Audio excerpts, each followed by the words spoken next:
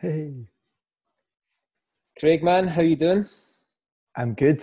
I'm good. How are you? Yeah, good, man. I just realised I think that's how I start off every single podcast when I'm talking to someone. I And like I, it. It's and I like always say man all the time. I need to stop that because I've listened to the last few back and I'm like literally man every 2 seconds. And I'm like, fuck, people are going to think that's annoying. So I need to. If you hear me saying man too much, just remind me. yeah, you can put like a pound in the swear jar. You I'll can. be, I'll be rich. I'll be rich. So thanks for coming on today. I was literally just about to say it again. Thanks for coming on today. I know you had a bit of a busy day in terms of like lockdown and that, but we may as well just start off with a lockdown chat since it's the biggest thing in everyone's life right now. So how's Yeah. it been for you the last 8 weeks? Um, I mean, personally, for me, if I'm honest, it's been easy for me. Just because basically I just have to not be a dick, just like behave myself. So, um, I like it's obviously it's really tough on most people. But I find it quite easy to like fill my spare time and stuff like that. So I've managed to stay busy and yeah, managed to kind of like quail off the boredom. Obviously, I'm sure we'll speak about it, but like doing a lot of like the like home workouts and stuff like that is been like a bit of a godsend. That's what I like Just to hear. yeah, no, generally it has been, and I've been like using the time I have been like allowed outside to kind of go like a run and stuff like that. Yeah. Because so yeah, if I'm honest, I can't. I wouldn't say like I've enjoyed it because I feel like that seems like a bit like insensitive. But I think out of like out of most people, I think I've got it quite easy. Okay. So that's that. Well, that's good. I'm looking forward to being over as well. Don't get me Yeah, wrong, for but sure. yeah, I think I've got like a pretty good balance of it so far. Well, that's good, man. You expect you ask that question, everybody just to be like, "Oh, it's so shit." So to hear that you're not finding it that bad is really good. Have you found that is it like altered your life drastically, or is it not too different? Because obviously you're in a band, that's your job. So, has it massively changed your routine, or is it pretty similar? I mean, the main thing that I can't do is go play the drums. So that's like the one thing that I'm really missing. Is doing that when we're at home. To be fair, I'm pretty lucky. Like I have like the band has a studio, and I've got my own little studio as Yeah, well.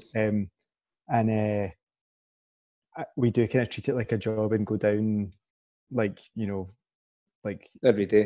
yeah, yeah. Yeah. So I'd like I could, if I wanted to, I could just sit at home.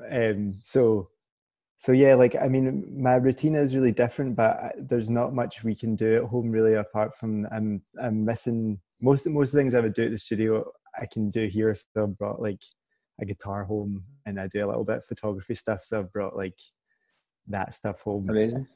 But yeah, the only thing I'm really missing is playing the Yeah. drum. This So must have been the longest you've went without playing drums then, yeah, ever. genuinely, I think since I started playing, this will easily like be the longest. I'm a little bit worried actually because I'm like I've not played. I'm like I wonder if it will just I'll forget how to do everything. But yeah, I'm hoping like maybe like by the end of this month or something, I'll be allowed to go back and stuff like that. So Yeah. fingers crossed. Awesome, man. Do you have anything in the house? Drum, I see people with like electric kits and stuff. Do you have that, or would you just use the I've drums got in a the studio, I've got a practice pad. banging away I on that? yeah I don't yeah pretty much I've got because it's like I live in a third floor flat.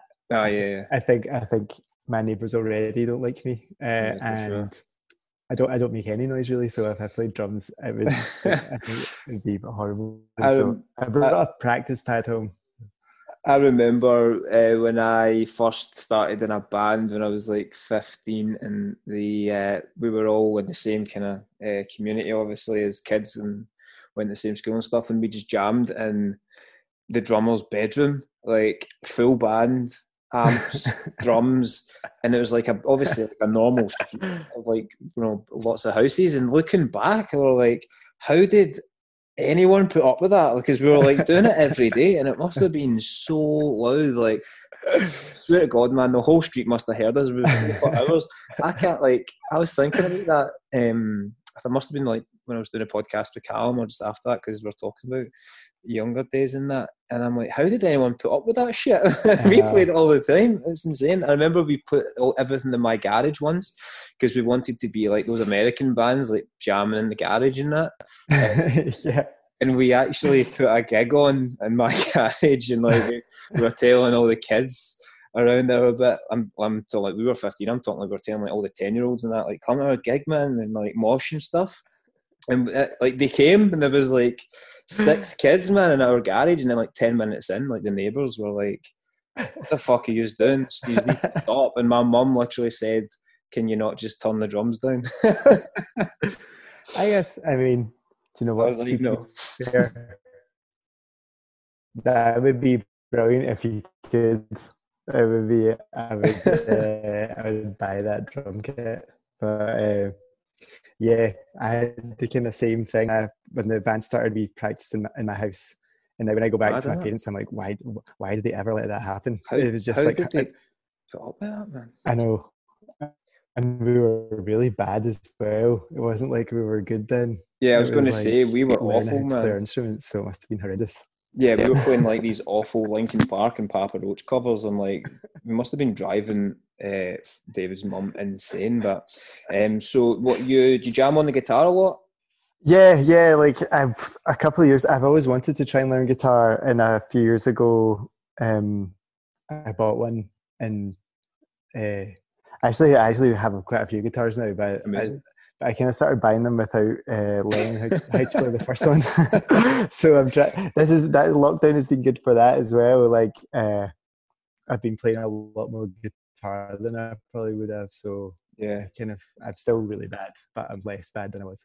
Yeah, that's cool. I'm the same. Like, I try to play as much as I can, but with the hours I work, I'm home late, so I don't tend to play guitar really late for the neighbours' sake. So especially the first kind of 4 or 5 weeks, man, I was playing so much guitar and singing a bit and stuff. I've not been doing it as much again, just wary of like noise and stuff like that. Yeah. But yeah, it's been great for that because I've definitely jammed more. I've learned more songs, and Mm-hmm. I'm buzzing to be able to.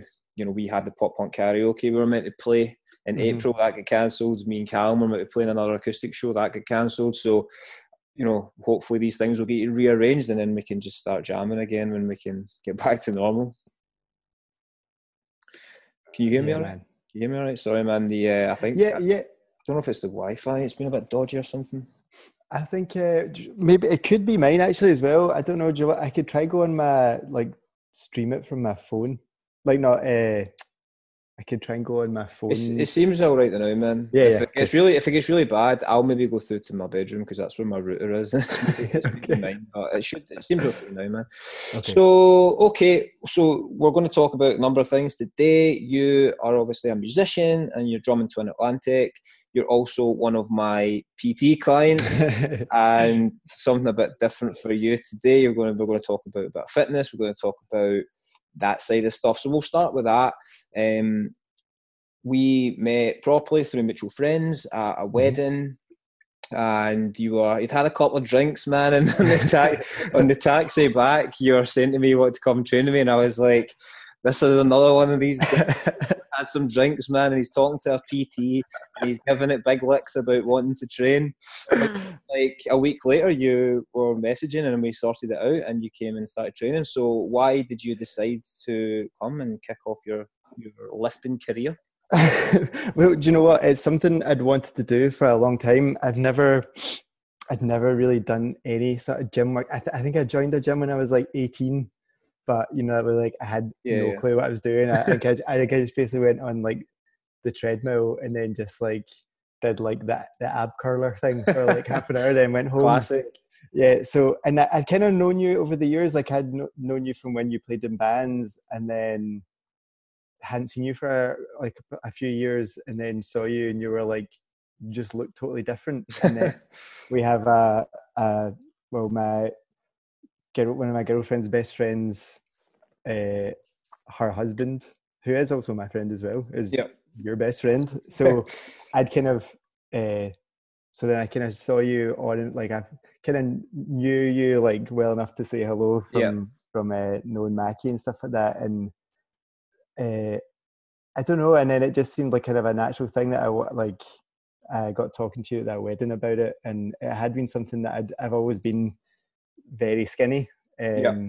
maybe from the nature of my job, but just like kind of physically, I've always just been like a very like skinny guy, and like I run a lot and stuff like that. So uh, my girlfriend has always been pretty keen for me to go to a gym, because I think she's like actually worried if I got like sick, I would waste away. So yeah, it was kind of that, and I'd always been worried about any stuff to do with weights, because I played the drums, that I thought it would maybe impede the way I played the drums. Yeah. And then I just started to read things that it seemed to be like the opposite. If anything, like Yeah, of course. if you build muscle, you can run longer and faster and play drums for longer and stuff like that. So it kind of just seemed like a kind of perfect opportunity, and I kind of knew you as well, so it wasn't like Yeah, for sure. I know, and also maybe just because you were into kind of roughly the same stuff I was into, I felt a bit more comfortable in going to, I Yeah. don't know, just like a normal gym guy or something. I'm not Yeah. sure. So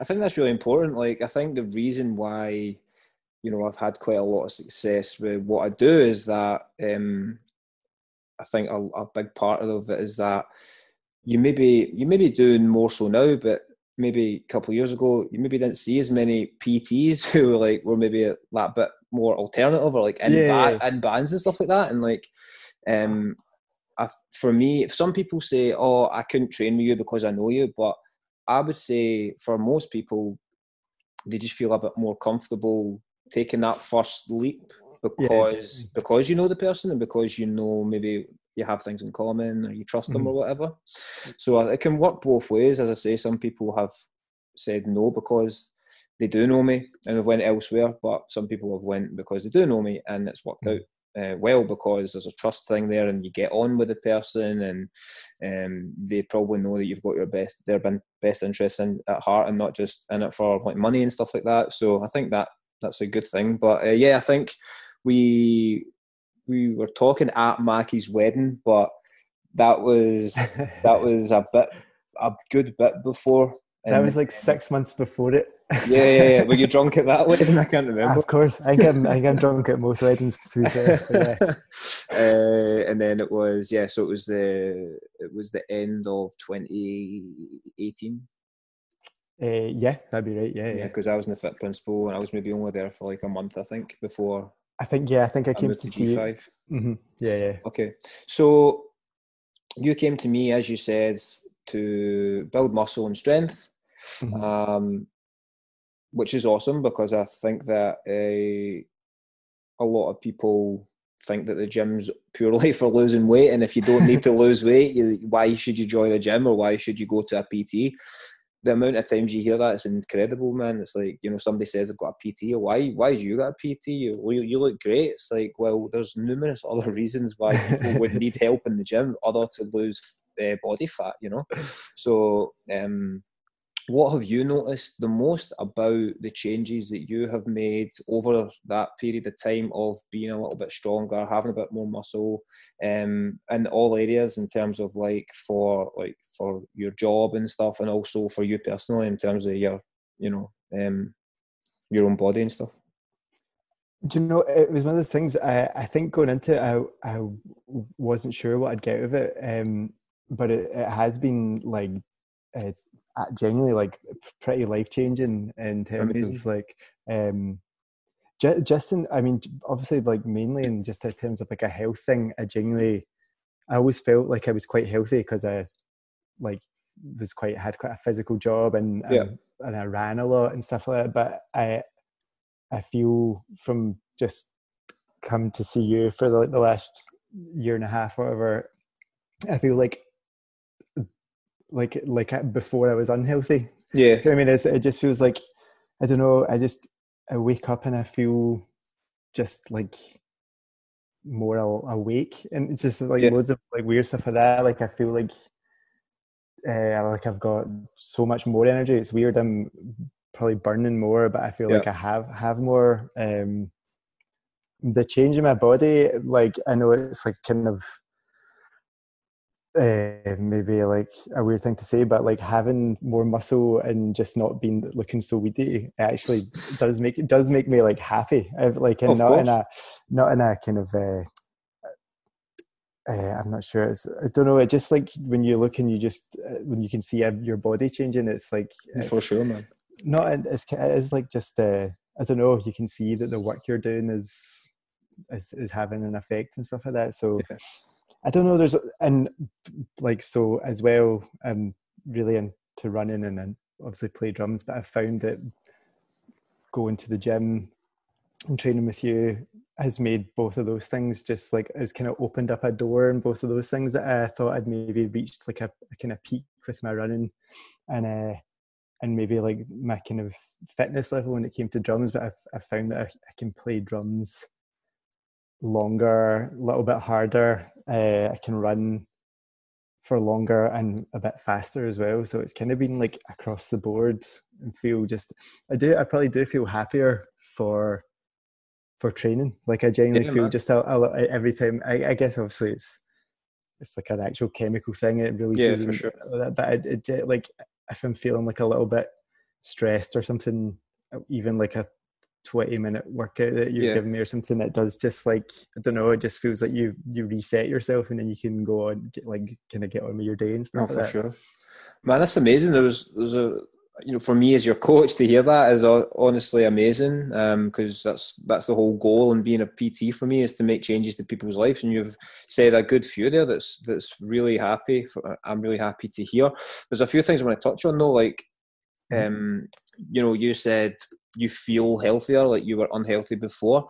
And that just goes back to again, not everyone needs to lose weight. You can be underweight. You can be unhealthy the opposite way of being overweight and unhealthy. Mm-hmm. Yeah, If you are, you're an active guy. You are how often? Sorry, how long do you play drums for on average? Like a couple hours a day.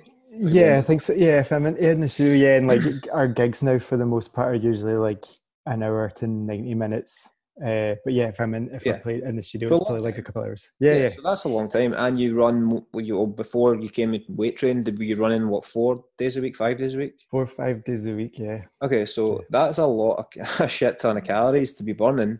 Mm-hmm. So if you weren't putting in the sufficient calories, nutrients, or protein, you're going to feel like Mm-hmm. shit. Yeah. You're going to struggle to drum efficiently. You're going to struggle to run efficiently. You're going to struggle to feel the best version of you because you Mm-hmm. are under feeding your body essentially.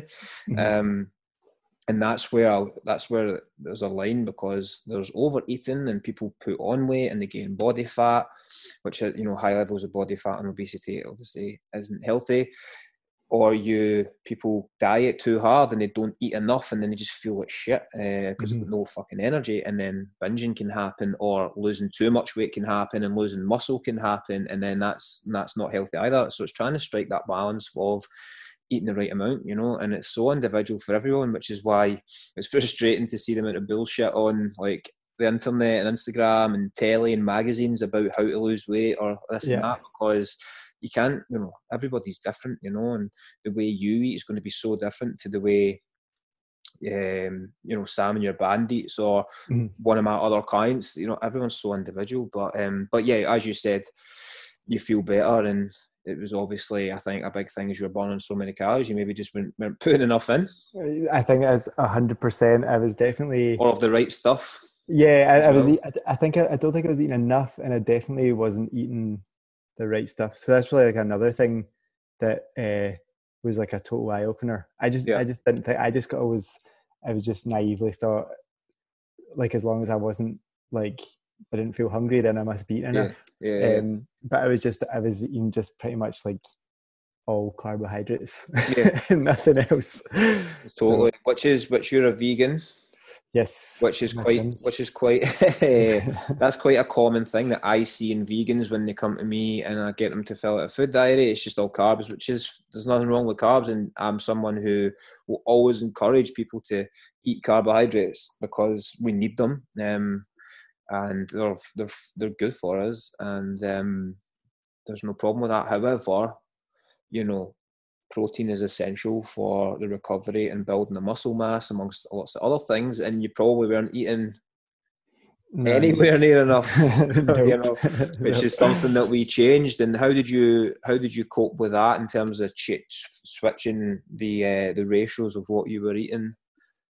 At first, I did find it really hard. I just found like, for maybe the first month, I was just, to be fair, like, I think without having someone to kind of show you all the places you can get protein and stuff, I would have Yeah, really struggled, because I think I was probably getting at most half of what I needed, like yeah, before, like on a good day. So yeah, it was just kind of balanced. Do you know, I've actually never struggled with like, I can always eat food. I've always been quite lucky. Like, see if someone put food in front of me, I'd eat it, but I just didn't, because I was like, oh, I think I've had enough. So yeah, in terms of actual having an increased volume of food, I mean, I guess for most people that's probably quite nice. Do you know what I yeah, mean? for So like, sure. so that was okay, but it was getting, the real thing with the like veganism is getting those protein sources, which you kind of really helped me with, which now I generally find really easy. There's not like a day Good. where, I guess like you were saying, in time, when you do it for like long enough, you'll just kind of know Yeah, roughly what you're eating. So I have a pretty good balance now of the protein is the main thing I have to focus on. Everything else I for kind of, sure. but yeah, like, you really kind of just showed me like how many, there is actually a lot of protein Oh yeah. options. It's just, It's you just not maybe, as readily available sometimes, though, is it? As a mhm. as a vegan, and because there are some of those more sexy options, so to speak, like Yeah. seitan and tempeh and stuff like that. And Hmm. I'm not a vegan myself, and I don't eat those things, but I know what benefits they give to my vegan clients, so I'm well researched up on them. But I still wouldn't know where to buy them because I don't Yeah, really yeah. see them in the supermarkets and stuff. Do you need to like go online and Amazon and stuff to get those things, or? Well, seitan is the weirdest thing. It's like wheat gluten, so it's just like a little. If you saw it on its own, it just looks like the worst thing you could ever eat. It's just like a big grey ball, but Sounds like tofu. it's worse. It looks worse than tofu. But yeah, like, it's basically just like something you would put through things that would give it like, it would be like having a meat protein or something, in terms Yeah. of like what it would add to a dish. It's like kind of chewy, and it's like it's more like, doesn't really have a flavor on its own, but it kind of like tofu would like absorb Yeah. flavors. Yeah, but like that stuff, you wouldn't be able to like walk into like Asda and buy it. It's like Yeah. it's kind of But like you made your specialist. own, did you not? I Or did, is I that? did. Yeah, yeah. It's Because I really, really. remember you made your own and you put it all in my fitness pal and stuff, and I looked at the macros. I was like, shit, that's amazing. Like, Yeah, yeah, you yeah. don't get that many vegan things that are that good macro wise for protein and calories.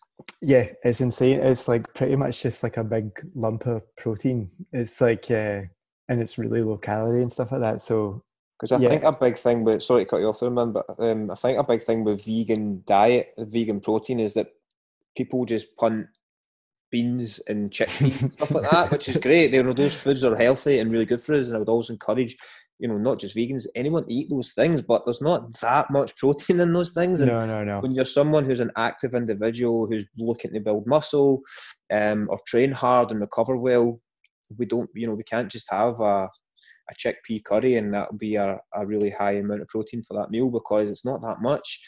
Yeah. Same like saying, let's eat peanut butter for protein. No, that's Mhm. fat. There's a bit of protein there, but it's not really that much protein. Definitely not enough to get your daily needs from. Mhm. So I think something that worked well with you is we found a nice protein powder, Yeah, made it's from. great. I'm pretty sure the Spartan one's made from pea protein and hemp, I think, It is. Yeah, yeah. and it's flavoured chocolate. And you make a nice shake, I think, quite a I lot, do. or put it in your porridge and stuff, don't you? Yeah, man, every day. Again, that was another thing that I think I had in my head, because the guys I knew from school that had protein shakes were just like kind of swollen. But I think it's because they probably weren't doing I don't think they were doing it right. I think they were just Yeah, basically like tanking shakes and not actually. So I thought that's just what it made your body do, but yeah, it really doesn't. yeah, It's of just course. for me as well. I guess that's the thing without having like one of those shakes every day, then it would be a struggle because Much, yeah, that's probably like a about a quarter of like my protein is one of those shakes. yeah, yeah. I usually just have it with like oat milk, and it just is like having it's amazing. It's like having a milkshake every day. It's like Man, I it's made really one. good. I made one today, and it was so good.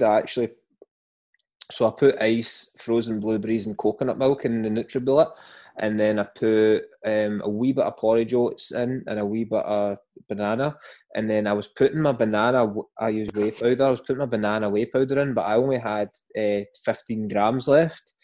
And I ran out, so I had to then put chocolate in. So I put chocolate and banana whey in, but with the frozen fruit and the ice and the coconut milk and a bit of cinnamon, it was fucking amazing, man. And, and I find that see when I put the frozen fruit in and the ice, because it makes it that bit thicker and it's really cold, like it really fills me up. Whereas Yeah, a yeah, yeah. normal shake maybe wouldn't fill me up as much as that if it was just milk or water. But that one was amazing. And then putting it in overnight oats or just having it in porridge oats is a really good way of doing it as well, because then you're getting your carbohydrates for your energy and your protein as well in the one go. So man, we're creating a educational podcast is here, not just entertainment purposes. But what's some of your favourite go-to vegan meals? I mean, like it is definitely like a good time to be a vegan. I imagine like 10 years ago, it would not have been nearly as good as it is now. I think I mean, probably not like by coincidence. I was vegetarian for a long time, and had tried veganism a couple of times and kind of had struggled with it. But I think I've been doing it a few years, like maybe 2 years now. And it has, do you know, it is like, I'm sure you've noticed as well, there just is a lot more vegan options now. For sure. So, I mean, like things like the Beyond Burger, which I try not to have too often, but like that is like really good. Yeah. So like that, and some homemade chips and stuff like that. I mean, that's still like junk food, but it's still If you're get me for. if you're making your own chips from potatoes, they'll be fine. Yeah. Yeah, yeah, but like we have like I'm lucky my girlfriend cooks a lot, so she kind of does, but she kind of is really good at making sure it's got of like the things I need. So she'll Yeah. make like a chickpea curry or Is she vegan? things. She is not. She's not No. even vegetarian. She's just like uh, understanding So of it. is it two different meals then, or is it? No, so for the most Or part, she'll just have them? yeah, she's really good that way. Like she is like, I think just for ease, she'll just eat that as well. 'Cause to be fair, though, what she would say is like it's always really tasty. It's just I think she Yeah. still likes eating meat and stuff. Yeah, for sure. So yeah, but and like when we're cooking at home, she will do the majority of it. To be fair, and yeah, so it's like things like chickpea curries, or there's like this new thing that's like it's kind of made of like a pea protein. It's called oomph. It's like kind of like it's meant to like be like a chicken substitute. Oh, nice. Oh wait, I think It's I've really had good. that. Is It's it amazing. is it frozen? It is, yeah, yeah. Yeah, It is. I bought that the other week and it was really good, man. I think It it was is. barbecue or something. Yeah, yeah. They got that, and it's super high in protein. Yeah, yeah, it was. Yeah, so it's again, it's just like a thing you would add, so you're not just having like I don't know vegetables. Yeah, for sure. Yeah, for sure. That's the problem, man. You know, if you're there's a lot of pasta dishes or a lot of kind of again just carbohydrate based dishes that when people are saying like, especially my vegan clients, like, oh, I made this really healthy meal, and in my head I'm like, there's no protein in that. And it's like we don't need to eat protein, you know, every single meal of your life, but as I say, for certain goals and for health purposes, we, you know, it's everyone on, not even just vegans, like um, anybody who comes into me and they've not been educated on good nutrition, Mhm. when I ask them for that first food diary, it's all carbs and fats. Seriously, man, seriously, protein is always so low. So it's not just vegans, however, with people who aren't vegan can just eat chicken and things with dinner, which they maybe eat quite a lot anyway, then it's a bit, you know, they probably do have that wee bit extra protein. But why did you go vegan? And was it just personal reasons? Yeah, like I mean, so the Rossa who's in the band his parents were vegetarian, so he's been vegetarian his whole life. So when I started playing in the band, I still ate meat and stuff at that point, and just from hanging out with him quite a lot, you kind of just end up having conversations about it, and it wasn't like a kind of I don't know, just over time I was like I might just give it a shot because uh, just to see what it's like. It Yeah, wasn't particularly for like I do. I mean, there probably is like a moral element to it, but it was never personally for me. If I'm honest, it wasn't. It was more just because I was like, I wonder if I'd miss meat if I'd yeah, stopped eating it, and I found the vegetarian thing pretty easy, and did that for a long time. And again, with the veganism, it was more just I wonder what it would be like if I'm being honest. Like yeah, I do like. There's probably like there's like a moral element to it, and for sure. I don't think I'd ever eat meet again and things like that. But it was more just I wonder if I could how I would get on with taking these things out and see if I could still eat healthily. And Yeah, at first with the veganism thing, I stopped it because I did actually feel like I felt less healthy. yeah, But I think since coming to you and now I find it so easy yeah, to eat healthily and still get all the kind of you know nutrients I need and for sure.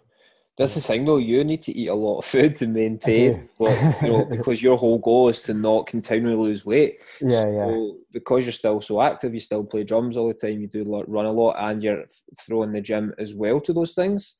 You yeah, know, your maintenance calories are so high, so you really need to work at it. You know, yeah. it's maybe got to a point now where you kind of know what that amount of food looks like, and you kind of, Uh-huh. it's just a habit now, hopefully.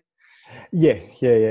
But I'm good at it. I'm pretty decent at it now, but there's still days where it gets to like 11 o'clock at night. And I'm like, fuck. I'm like, and then I mean, you'd have like a little kind of midnight snack, which of isn't course, always a it's bad never thing. bad, So, never bad. That's what something I've found this lockdown, dude. Because I'm staying up later, I'm usually in bed really early because I'm up really early, but not really much to get up for at the moment. So I go to bed a lot later, and oh my god, no matter how big my dinner is, right? I'll have my dinner at like 7, even 8, maybe if I'm having it in the night. I do a class, I'll have it after class. But no matter how much I eat at dinner, come half 10, 11, starving, I get that as fucking well, man. starving every night, man. So at the first couple of weeks, I wasn't dealing with it very well at all. I was just eating way too much, and I was gaining a bit of weight. So I decided to cut back a lot more earlier in the day, and I always Mhm. keep 500 calories so I can have my Greek yogurt, my honey, and my granola Nice. at half 10, 11 when that hunger pang just hits, man. I swear to God, I don't think there's been a night that it hasn't hit. Because if I wasn't hungry, I Uh, wouldn't eat it. But I swear to God, man, every night I'm still hungry at that time of night. So that's a thing. I was going to say, ask you something else there.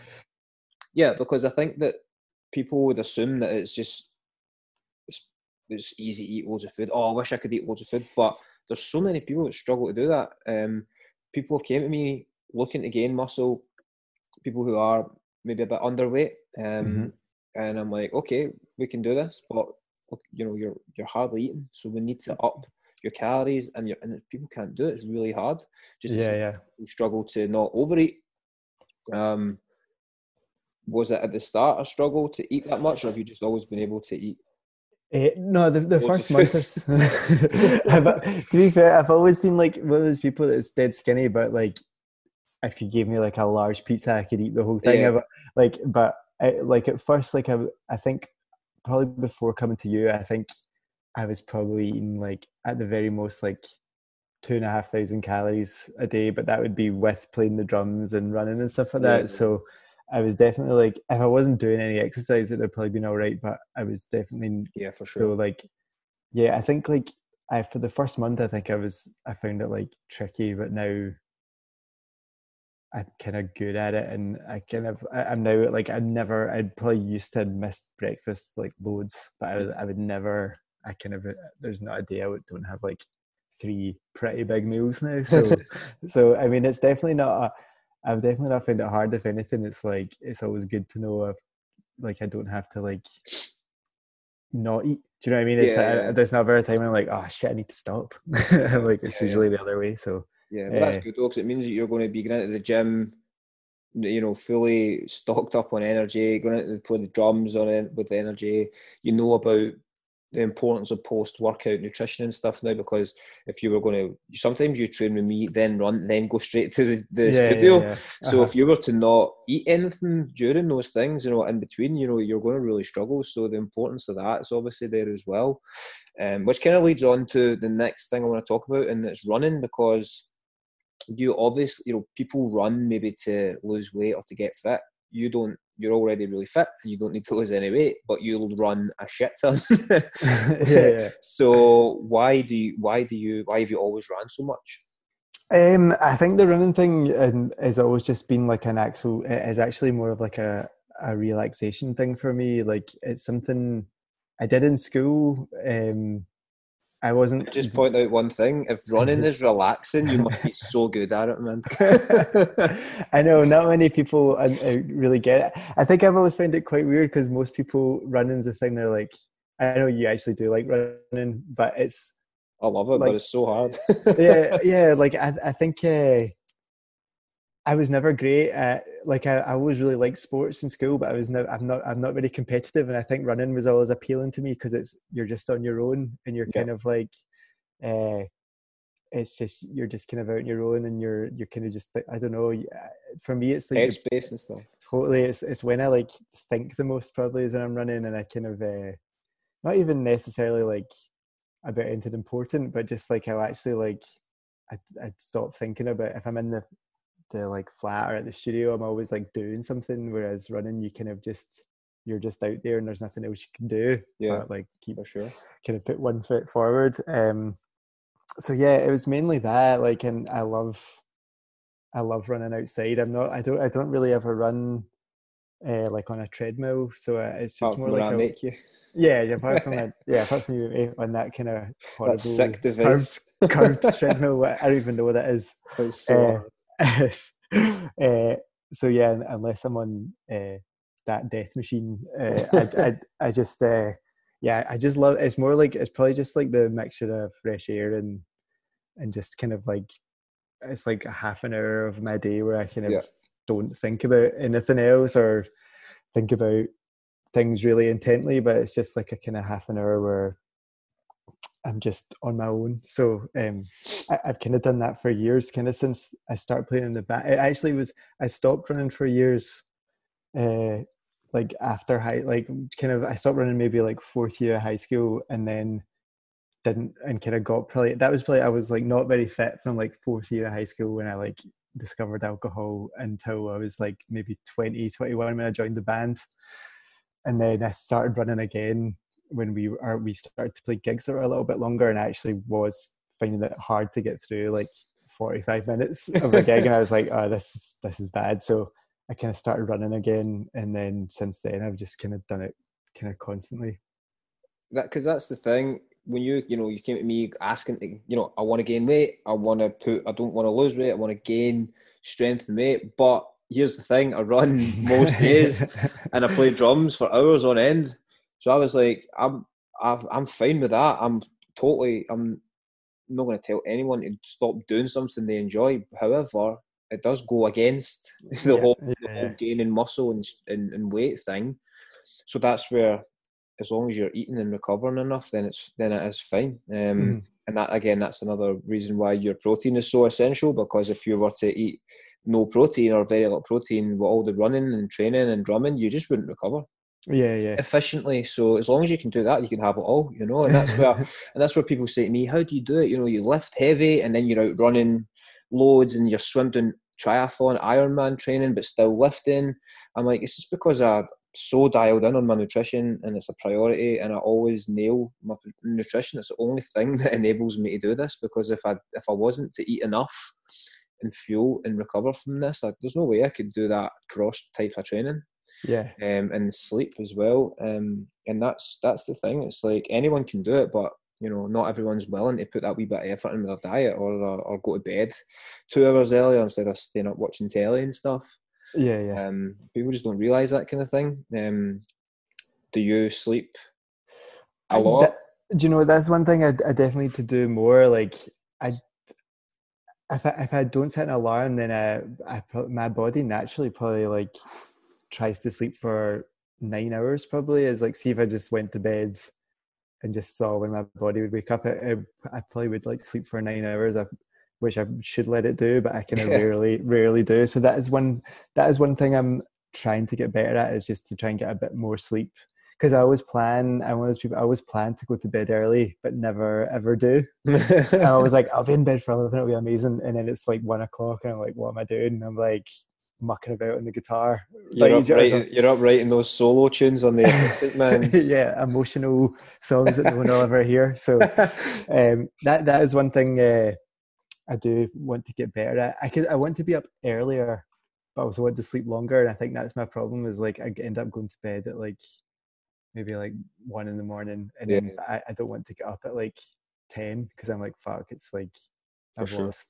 So I do need to probably get better at So this is what you're telling me, that when you're booked in for 9 a.m. in the gym and you turn up at 10 past, it's not the that. motorway, it's because you were up at 1 in the morning playing a guitar. Yeah, I mean, yeah, it's always traffic jams. They Yeah. always get longer depending when I leave. For the I parking. know. Yeah. You were on the quiz last night, dude. Oh, was that an Yeah, answer? yeah. The question was, who's the most consistently late client? Was it me? It was you. Oh, I thought it would have been Stephen.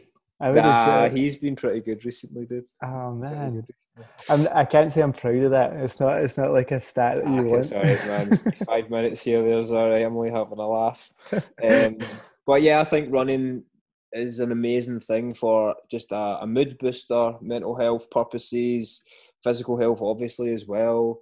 It just is really hard, and people will go out and find it tough and maybe not stick to it. But it's just like everything else. The more you do it, the better you're going to get at it. But people take it too seriously. People look at their pacing and their times, and they'll compare it to their mates that are posting, and they think they're shite because they're not as fast as their mates. And Yeah. I'm like, no, like, get rid of all that. Just go out and move, and fucking run and take in the fresh air and get the music in, get endorphins going. Because for me, it makes me so happy. And I'm a competitive guy, and I'm always trying to be a better athlete. So yeah, I do work on my pacing and all the rest of it. But sometimes I do just go out. I don't even turn the Garmin on. I just put my music in and run, man, because it makes me feel so good. Yeah, 100%, man. If That's only we what it's had a about. better climate. I know you like Yeah. the rain. I think, don't you? I don't mind. I would not like. I mean, Like more to like if run it. in. Yeah. I don't mind running in the rain. It's like, yeah. I mean, but I'll be honest. When it's like sunny, it's so much better. Oh, it's It's class, it's man. It's amazing. so class. Running in the sun. Actually, running in the sun in Glasgow is maybe like one of the greatest things I've experienced. It's maybe just because like it's like our city Yeah, and for stuff like sure. that. And when it's nice weather, I feel like if I know a lot of people think this, but if the weather was like that in Glasgow all the time, I genuinely think it would Oh, be one of the best cities in the world. It is just the it would be weather so that good. lets it down so much. It would be so good. Was it 2 weeks ago? We had like a week or so of like really good weather, and oh man, it's just so amazing. And like it does, I don't know. I tend to get quite. I'm an emotional guy anyway, but I can get quite emotional when I go out and runs, because I feel so fit when I'm running, because I'm running. Hmm. Whereas people will think, well, yeah, you're a PT, you've done an Ironman, etc., etc. But to me, sometimes I'm still the fucking overweight alcoholic that couldn't run, that couldn't do anything like that. And when I'm out running, I just think how amazing it is that I can do it. And I think about the positives in life of where I am compared to where I used to be. I think about my dad quite a lot, and I live south side. My dad used to live south side, and I'm out running literally in parks that he used to take us to as kids and stuff. And Yeah. as much as people might think that that's like sad, like not sad as in like you're sad, as in like emotionally sad, Yeah. which sometimes maybe it does get, but most of the time it's just like a really uplifting thing for me, Hmm. because it's like it gives me a chance to realize where I've went from, type thing. Hmm. And I Yeah. think that can be a good thing for anyone, especially people who maybe are overcame, alcohol addiction, drug addiction, mental health problems, you know, any kind of thing like that. Running and endurance. That's what drew me to Ironman. Just the endurance, the alone time, the thinking time. You know, I'm going off on a bit of a tangent, but No, no, no. that's all that shit does for me. You know. I imagine though, if you have an addiction or you're struggling mentally and stuff, the idea of going to run probably seems like I could never do that. So Yeah. if you kind of overcome that stuff, Yeah. or that's helping you deal through it, it probably is like I can Oh, for imagine sure. it's going to feel like a massive Oh yeah. thing. I mean, it saved my life, like training in general, and I'm sure Mm-hmm. it saved countless other people's lives. But it genuinely did, and I've wrote that on Instagram a couple of times, and I feel that it probably comes across as really dramatic. Like training saved my life, but I'm No, like, no, when I was giving up the booze and like my dad had just died, like the only thing that kept me from breaking down every day was training. yeah, yeah. It was something that made me feel so good and made me feel like I had a purpose and something I was getting good at. And people, man, just I think they really just it's too. I don't know what it is. It's like people just assume that people are at the gym to lose weight. I've Yeah. said it. I said it on the podcast, but it's man, there's so many amazing benefits to training. Like we're going to go into music and your music stuff in a second, but like, what's the kind of what's the differences you feel between like going out a run or coming into the gym and getting that deadlift PB or doing a class with the guys? I find I find the gym a lot harder. So I think that's what's good about it for me is like the running is not that I find it easy. Like I'm tired when I get home, but it's kind of a little bit of like automatic when I go at it. I kind of know that Yeah, I'll get through it. Whereas in the gym with you, you're always pushing everyone. But on the one-on-one sessions, you're always like uh, never out of something that's like dangerous, but you always like like push it like a little bit further than I would yeah, naturally want of to go. course. And I think I love that. It's like you're always You're always like, is that more weight you're putting on there? yeah, I'm like, yep. yeah. And I was like, I don't think I can do that. But I think it's that. It's more just like seeing what your body can do. And I never thought I'd be into that personally. Like my brother was really into like lifting heavy weights and stuff. And I remember thinking like, nah, that just looks stupid. But now that I can see what like why he was always into that. Like not men's not a competition thing, but see when you can see what your body is capable of. Oh Because yeah. when I came to you, I think especially with deadlifts, it was like I think I managed to get like one rep of 60, but I remember being like, oh my, that's like I was like, your back's not really straight there. I think we'll stop. oh yeah, I couldn't even get that. I very like just could not understand what you were like trying to say. But even just that, like every little increment where you get a bit stronger is like it's not even the competition of it. It's just more like I kind of you do get like a lot of self satisfaction just being like that's crazy. A month ago I would not have been able to do Well, that, which is exactly. so I think it's for me the gym is always a challenge for me because I think naturally my uh, my body what is like a runner probably Yeah. I've kind of got more like a runner's uh, like physique and stuff like that. So for me, like I just love the But also as like well, though, dude, you're not when you're going out running it every day or 4 days, 5 days a week. You're not every run. You're not going to be like, I'm going to get a PB today. I'm going to yeah, run as fast as I possibly can. You know, that's just not going to happen, and you wouldn't do that. You know, it's not yeah, yeah. that's not you what you know That'd be you brilliant. set out for. I mean, That'd be it would be amazing. You know, if you're running 5Ks in like 4 minutes, amazing. but that's not going to happen. Whereas, as you say, I think when it comes, to, especially because you know lifting's relatively new, hmm um, there's always going to be improvements there and bits you can get better or new movements brought in. hmm And then you've got the class element where you're working with friends and teamwork and a bit of healthy competition with say other teams, and that's a great thing as well. So yeah, man, it's good. It's good though that you've got that challenge because I think you're a bit good at running. To be fair, what's your Yeah, fastest 5K? my fastest 5K is about, I think, see, I don't do many 5Ks now, but I would do, I think my fastest was like about 17. That's That's so when far. I used to do like the park runs and stuff like That's that. mad. But again, it was always like I was always just kind of all right at running. Yeah. Like in school, I think I just my dad was a really good runner, so I think when I was a wee guy, I used to like not that I was like running like that when I was like 4, but like I think I was always just quite into running because it was like something my dad really liked, and he wasn't didn't really play other sports, but he was like a really good. He was Yeah. actually a really good long distance runner, but So can you get a 10K in under 40 minutes then? yeah. Like I've so my 10K one is just under 36. That's like What? yeah. So, but Dude, I was like 2 years ago, I was running 5Ks, honestly, in like 32 minutes. it's to be fair though, that's still it's your times are That's really good now as well. Like Oh, I've improved, man. I've improved, which yeah. I'm really happy about. Although I just got a 5K the other week at 23 minutes, and I was like almost dead, whereas you're just at No, 17. that Nah, is still no, like a great height. Like that's the thing. Like it is a thing that I'm probably like a bit faster than the average person. But anything if I with a 5K anything under 30s still like great, but man. again, it's all individual in it. It's all where has each person came from, how long has each person been running, what is that person's body weight, and that's for anyone to think about and remember that. You sitting saying you've done a 17-minute, I've done 23. If someone's out there doing 35, thinking that they're rubbish, that is not the I know case because totally.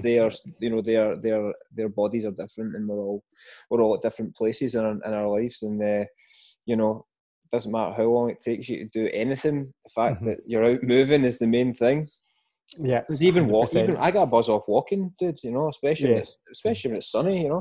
And you can walk everywhere as well, I guess. Like you, Yeah, Lisa. well, I actually got my bike fixed recently. I hadn't used that bad boy since Ironman because I was a bit traumatized, and I was literally walking everywhere through the winter and stuff. It was a bit silly. Like it's 20-minute walk to the gym, and it's honestly like 4 minutes on the bike. So if I just got it fixed, I could have saved a lot of rainy walks. But luckily, a few of my clients are super nice, and they'll drop me home after the last session and stuff, which helped a lot. But yeah, so let's move on to music. You're drummer in Twin Atlantic. How long have you been in Twin for? we were now I've been the band's been going for 14 years and I've been in them for 13, so a long time. Can I just erase that first year and say the band's been going for 13 and you're the first drummer? Now I want Uh, to give them their due. They were a band before me as well. yeah, the only time I've ever played with Twin Atlantic was when you weren't there. Yeah, I know. So I know All I those missed many out. moons ago. So how did you get into music in general, playing music, and well, let's just say music in general, like growing up and stuff? Well, to be fair, I was a bit of a late bloomer. Like I didn't really get into like bands and stuff. Like I had like I liked like Oasis and stuff like that, but I wouldn't. It wasn't like something I would even particularly say I was like a big music fan. And then I one of my friends got like a Rage Against the Machine album. That was the first time I remember hearing like uh, I don't know, just something that was totally different to anything I've Yeah. ever heard before in terms of like something that you'd hear in like the charts. And I remember thinking this, I don't know what it is. I don't even know if I like it, but I want to like listen to it again. Yeah. What So age were you? I'd have been probably then like 13, maybe 13 or 14. And then I kind of decided that Rage Against the Machine was maybe just like a little bit too crazy for me, but it kind of opened up a door. And then around the same time, and another one of my friends basically got given a Foo Fighters album as a present, and he didn't like it, so he gave it to me, and I instantly put it on and was just like, "Oh my god, what is this?" Yeah. Like, I know they're not like it was. There's Nothing Left to Lose, the third Foo Fighters album, and it's not like it's like sounds crazy, but when I'd never really heard like I'd heard basically Oasis and Spice Girls and that.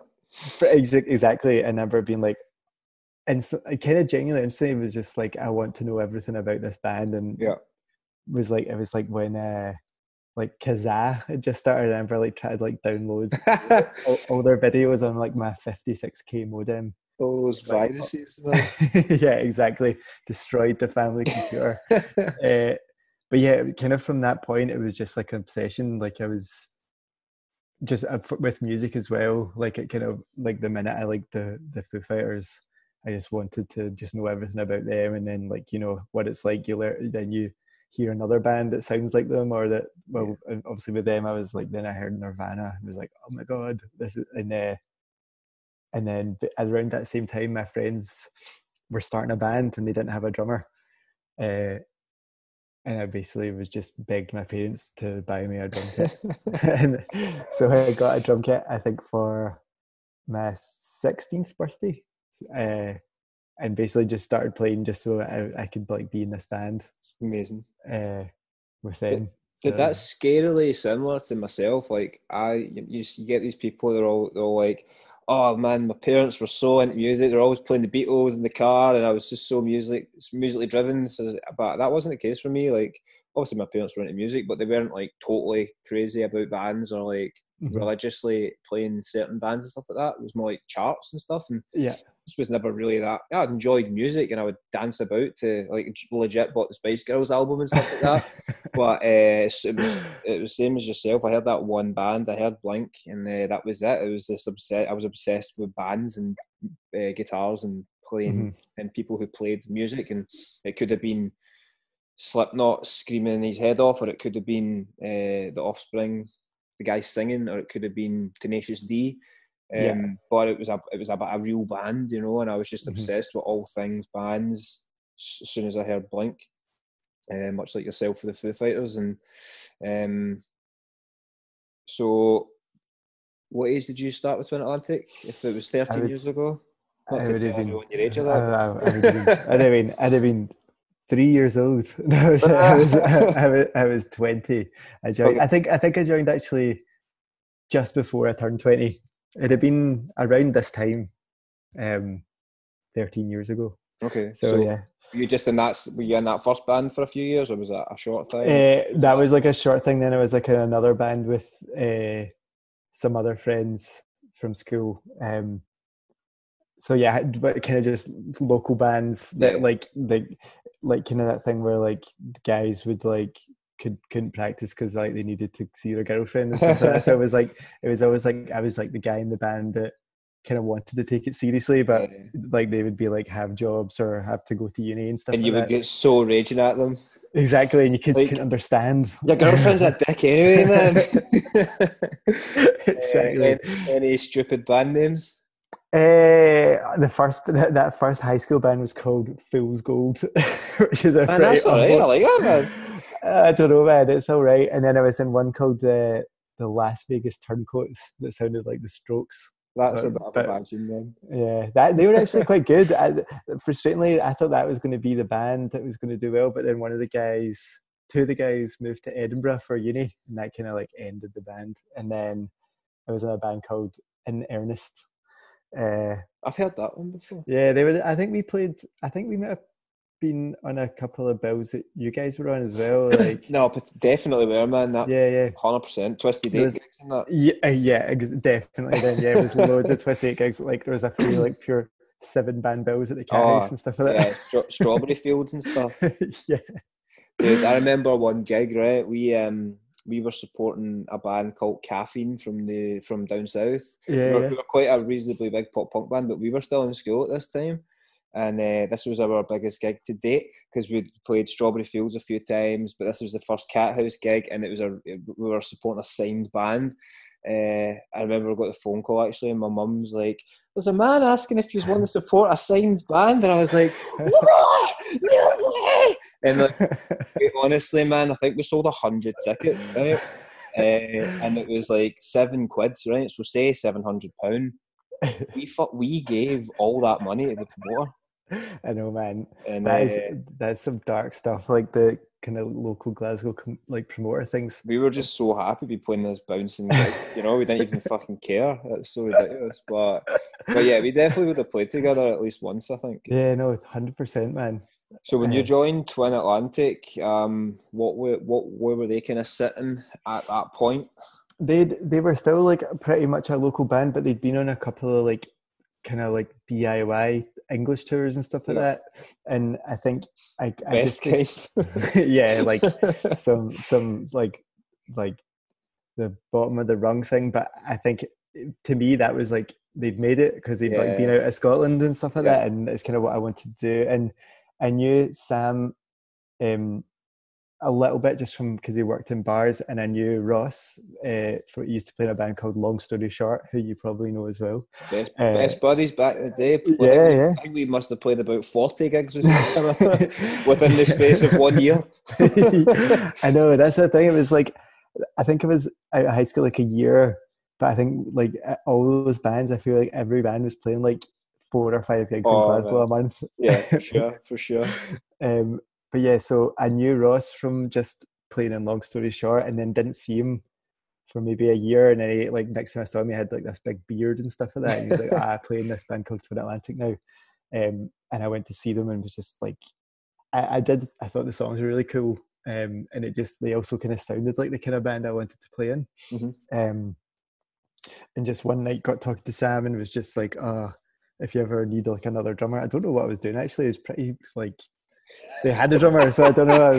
But for, I mean, for whatever reason, it, But you don't ask, you don't get. I know that's true. That's true. I mean, maybe I was kind of being a little bit more conniving than I'm making out. But then, yeah, but like as it transpires, they needed a drummer quite soon after that, and they got in touch. And I think it was just instantly we all had the same idea of what we wanted to. We wanted to kind of treat our band like a job, and we Yeah. were like, I worked like night shifts in B&Q, and Ross and Sam. Sorry, Ross was a delivery driver. Barry joined the exact same time as me. He was like a delivery driver, so he just worked at night, and Sam worked in Nice and Sleazy's. So we basically were like, well, we can all work at these jobs at night, and we can practice like every day during the day. And we just started doing that like from the very like literally like when I joined, we just started practicing like Monday to Friday at my parents' house. So yeah, we kind of just from the start just treated it like if we're going to do this, we need to like treat it like a job, Yeah. and we kind of just we kind of got quite lucky. We went and recorded.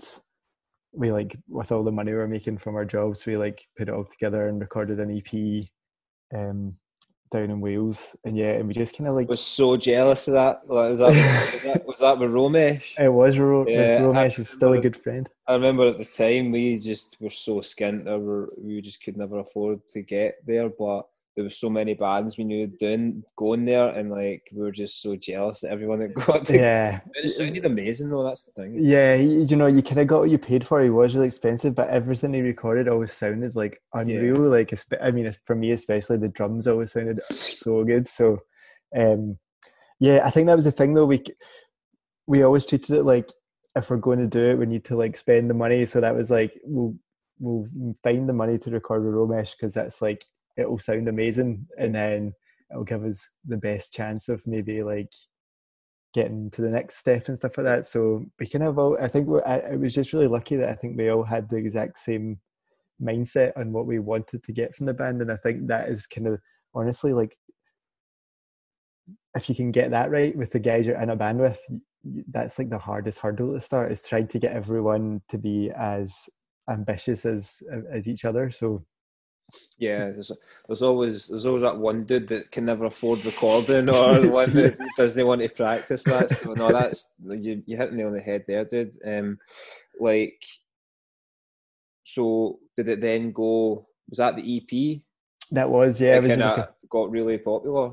yeah, it was. So we got lucky. We basically from the start we had a manager who was like, so Barry used to play in a band called what were they called again? Oh, Think Fire. Do you Oh, remember them? Yeah, oh my God, man! yeah. What a band, man! So Amy I didn't used know to, that. yeah. He played only towards the end of it. He played in them, and then so Amy had managed them, and when they stopped, when Barry joined the band, he was like, well, Amy would be kind of interested in kind of helping. It was kind of just to help out at the start, Yeah, and so that was like a massive help because she knew like some promoters in London and stuff like that, and managed to get us like a support tour with Circus Survive, Amazing.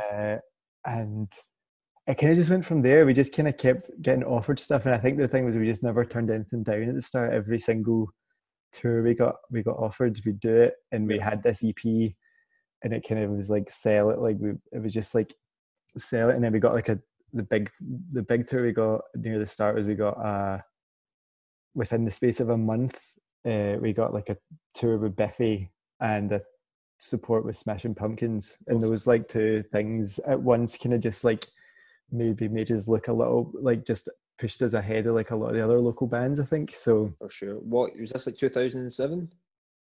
that would have been the very start of 2008. So Yeah. the EP just came out in like the January, and we got like the Biffy tour, just because I think they just were like looking for like a Scottish band to take away, and it just so happened that someone must have mentioned us or something. You must have been buzzing, man. Oh man, it was crazy. We got it like a day before as well. It Oh, wasn't like, what? but it was amazing. They were like so cool, and just like in terms of like teachers and like teaching us about how to like survive on the road and stuff like that. They were just like so nice. That's amazing. And obviously the crowds we were playing to were kind of the exact kind of crowds Yeah. we wanted to play. Like, you know, like we obviously, like, I guess Biffy were like an influence on us as well. So like you're kind of playing to, like our bands didn't sound a million miles away from each other. So it was kind of like instantly we went back to these places and maybe like 100 people would come, you know, so it kind of just gave us a big leg up. And then What kind of venues was that? it was like, actually for them it was like a B-city tour. It was like they were still like kind of 2,000 caps, but it was like Inverness and Preston, Hull, Leicester, all these kind of like cities that you wouldn't kind of maybe normally go to, but still like thousands of folk. Yeah. For us it was insane. I think before that the biggest gigs we'd done were like the Circus Survive ones, which were like 200, 300 caps. So what about Smashing Pumpkins? That was like an arena, so that was like 5,000. So that was like, and we were like absolutely shitting it. Yeah, because it was all kind of happening quite quickly. It was just like out of like a bit of luck as well. Like these things kind of it seemed like we just were getting really lucky, and we'd finish one tour and another offer would come in, which I think we were just quite lucky in that respect. I don't think that happens to like a lot of bands. Well, in 2008, I played the Lincoln Imp in Scunthorpe in front of about 35 people, mate. So, you know. that's probably more people than we played to in Scunthorpe. So, yeah, things just were going crazy then. Yeah, like, I mean, it felt like that at the time. It wasn't actually. We were still like a local band for the most part, like, but it was just like doing all these. It was like everything kind of seemed to like spiral. So from that Biffy tour, we then got like a booking agent. So then we got more support tours, and he kind of started like kind of testing us out, doing the headline shows and stuff like that. And there was still like a few years after that where we'd do support tours and then do headline shows, and there'd be like less than 50 people, you know, like in some cities. Scotland took off a lot quicker, but like England, it was like we were still playing to next to no one until maybe like 2011 or something like that. So yeah, Scotland, I think just that, like, because you're like a local band and stuff, for sure. I think they kind of like take you into their. Plus, you were definitely one of the first bands to come out with that total Scottish singing. Yeah, totally. Because that was a massive thing, I think. Yeah. Because you know, for especially in the scene that we were in and stuff, it was they idolized all the American bands and stuff, and everyone was obviously singing with that kind of accent.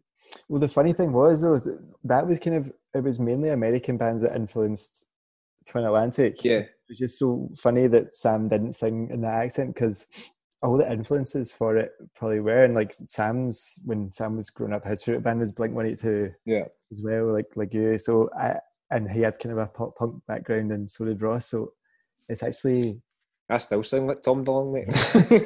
Nothing wrong with that, man. Nothing wrong with that. No, but that was the big thing. I remember I was in my flat with Mikey at the time, we'd moved into each other, and I remember hearing that EP for the first time, and it was different. It was so different, you know. Yeah, yeah, totally. Um, I think 'cause so it just sounds like how Sam talks to me a little bit. It wasn't that weird to me when he's like yeah, sang like that. But I mean, it is for a lot of people. I mean, even in Scotland, it does sound kind of like unique, I guess. yeah, totally. Um, so then, how you went from like the big supports, but still maybe not massive gigs for yourselves, apart from Hmm. maybe in Scotland. So how did it then kick on to be Well, something bigger? we signed. So again, like we kind of kept doing support tours, and we're getting on like kind of festivals, like on like the new band stage we did in like Scotland, and like we did like Download in England, but it was like the kind of new band stage, Yeah, and we ended up getting some interest from record labels and got signed.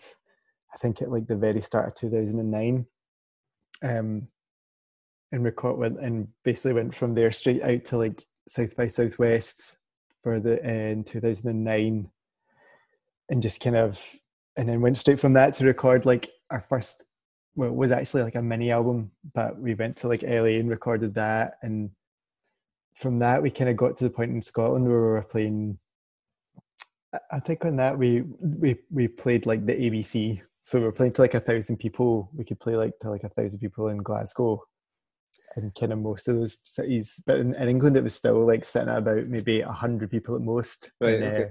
Was that the Vivarium album?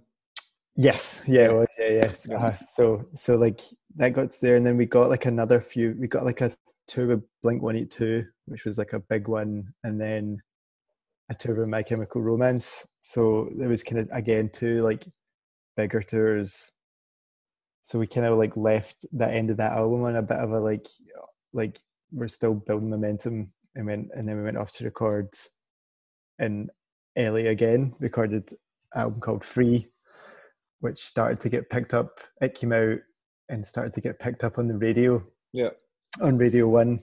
That was And a that, class album, man. yeah, it's still probably my favorite album. If I was to like had to pick one, it's like it was the most fun to record, and I feel like it was the one that Sam's songs, like everything, it just kind of like was the perfect album to write at that Yeah, age. It feels like still youthful but like exciting and stuff like that. There was something like we could feel it when we were recording it, that it felt like no, it was like the best album ever recorded, but we loved making it, and it just felt like it could do some stuff. And yeah, it just kind of started to get picked up on Radio One, and that was the point, like instantly when it started to get played on the radio, like in England, the gigs just started to get bigger, like kind of straight away. Like yeah, we went from playing to like 100 people to like 300, and then yeah. like the next single got playlisted, and then it would be played to like 700 or 800. You know, it was like going up. It went up like really fast, not like a. So yeah, it was kind of one of those weird things. I think. So Lucky. was that album the peak popularity, like back It, like in the last like since you started to now maybe? Or I know you um. obviously are maybe bigger now than you've ever been because we are in the present, but All in right. terms Yeah. of like And I don't know in how term. I'm trying to put that there, but Well, in terms of the band growing, definitely, because yeah, we yeah, went that's what like I mean, yeah. um it definitely was the point where like it felt like we were like a band that people knew in the UK rather than just Yeah. in Scotland. And that was the point where we actually no before that, but then we started going to Europe a lot, and we went to America a lot, and it felt like we became a bit of like a like we were kind of like going everywhere, Yeah. and like it was like in a constant cycle. It felt like it was kind of like the next year was planned out and stuff like that. So Total full-time job. yeah, yeah, like not, yeah, like very much so. But yeah, that was a point where like it definitely went from like a very kind of gradual like incline upwards. It definitely shot up, and probably hasn't. It's definitely like from like basically the start of like touring Free till the end of that album was like the quickest the band grew. I think Yeah. like because we started doing honestly like 100 people in quite a few of the English cities and ended up doing like 3,000 in most of like kind of in most of them. So Crazy. it was like a yeah like 18 months, like pretty big jump. So that yeah, the band's like kind of maintained it since then, but it's not like it's never like shot up at that speed since then. Yeah, yeah. So, like, how did you cope with that switch in like lifestyle and touring and you know all the things that come with being in a really big band? Do you know? Again, I was dealing with it already. Like for me, like I think there was always a lot more pressure on Sam and stuff like that, and I think it just comes with being a drummer. Like my job kind of stays the same regardless of the room because you're kind of just you have your drums in front of you, and you Yeah, could honestly be playing in like a garage or you're kind of protected by them. So for me, I find it really exciting. Um I loved playing bigger gigs. I loved traveling to anywhere, and like I didn't mind being away from home so much. Like I found the excitement of touring like enough. Like you'd yeah, miss family. I'd really miss Kirsty, my girlfriend, stuff like that. But the I was just getting so much out of like for instance in America the gigs were really small, but I would like be on stage being like, holy shit, man! Like it's like 8 hours ahead and everyone in Scotland's like sleeping and I'm like playing a the gig and it was like a really bad gig, but just I felt like fact you're gigging there though totally you know it's insane. I felt like I'd made it even though we were playing like to like 50 people in like Bend, Oregon or something like that. Do you know what I mean? It was like Mate, that's more than what a lot of bands play in their hometowns, man. So I wouldn't be too down about yeah. that. So yeah, I kind of I don't know, I think we all just kind of we kind of just got on with it and it was for me personally I found it all just so exciting and just I loved like I've always just loved playing the drums, so it was like I got to do that more and got to go loads of different places and do it, so it just felt quite exciting. Amazing, man. Were you always able to keep quite a sensible head on in terms of like, you know, if you're touring the whole world and you're able to live a certain lifestyle, let's just say, and you know, I listen to a lot of podcasts with a lot of musicians, and a lot of them are pretty fucked up Yeah, with you yeah, know, substance abuse and all that, and alcohol and stuff, and but obviously, knowing you, I know that that's not the case. So, yeah. will Yeah. you find it hard, or was it a bit mental for a time, and then it Uh, eased off, or no, do you know what? I think like maybe it's not the coolest I know, but I always was like so terrified of playing like a bad gig. Like just personally, I just didn't want to like let myself down and stuff like yeah, that. So I always just was like never want. I'd played gigs.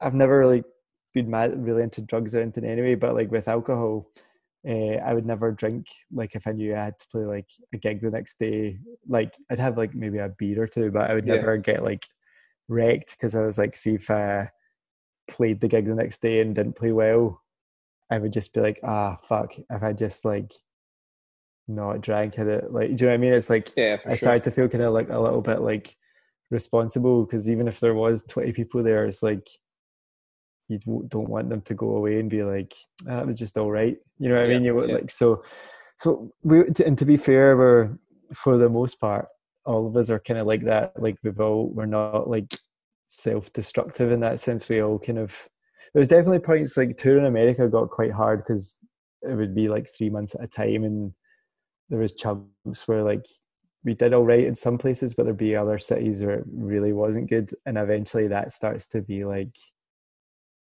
why are we here? Do you know what I yeah, mean? A little bit when you're like, we could just go back home and we do quite well and or like write music and stuff like that. So, but it never like kind of descended into like, there was definitely points where people would drink a lot more and stuff like that, but yeah, never to a point where you were like, you had to like intervene and be like, you need to yeah, get help. Like it was just more, but you can see how it happens. That was the oh, one for thing I sure, would say, yeah, like, you can, because there's so much time where you're not doing it like on tour, yeah, you're yeah, basically waiting for 9 o'clock at night to play a gig, and yeah.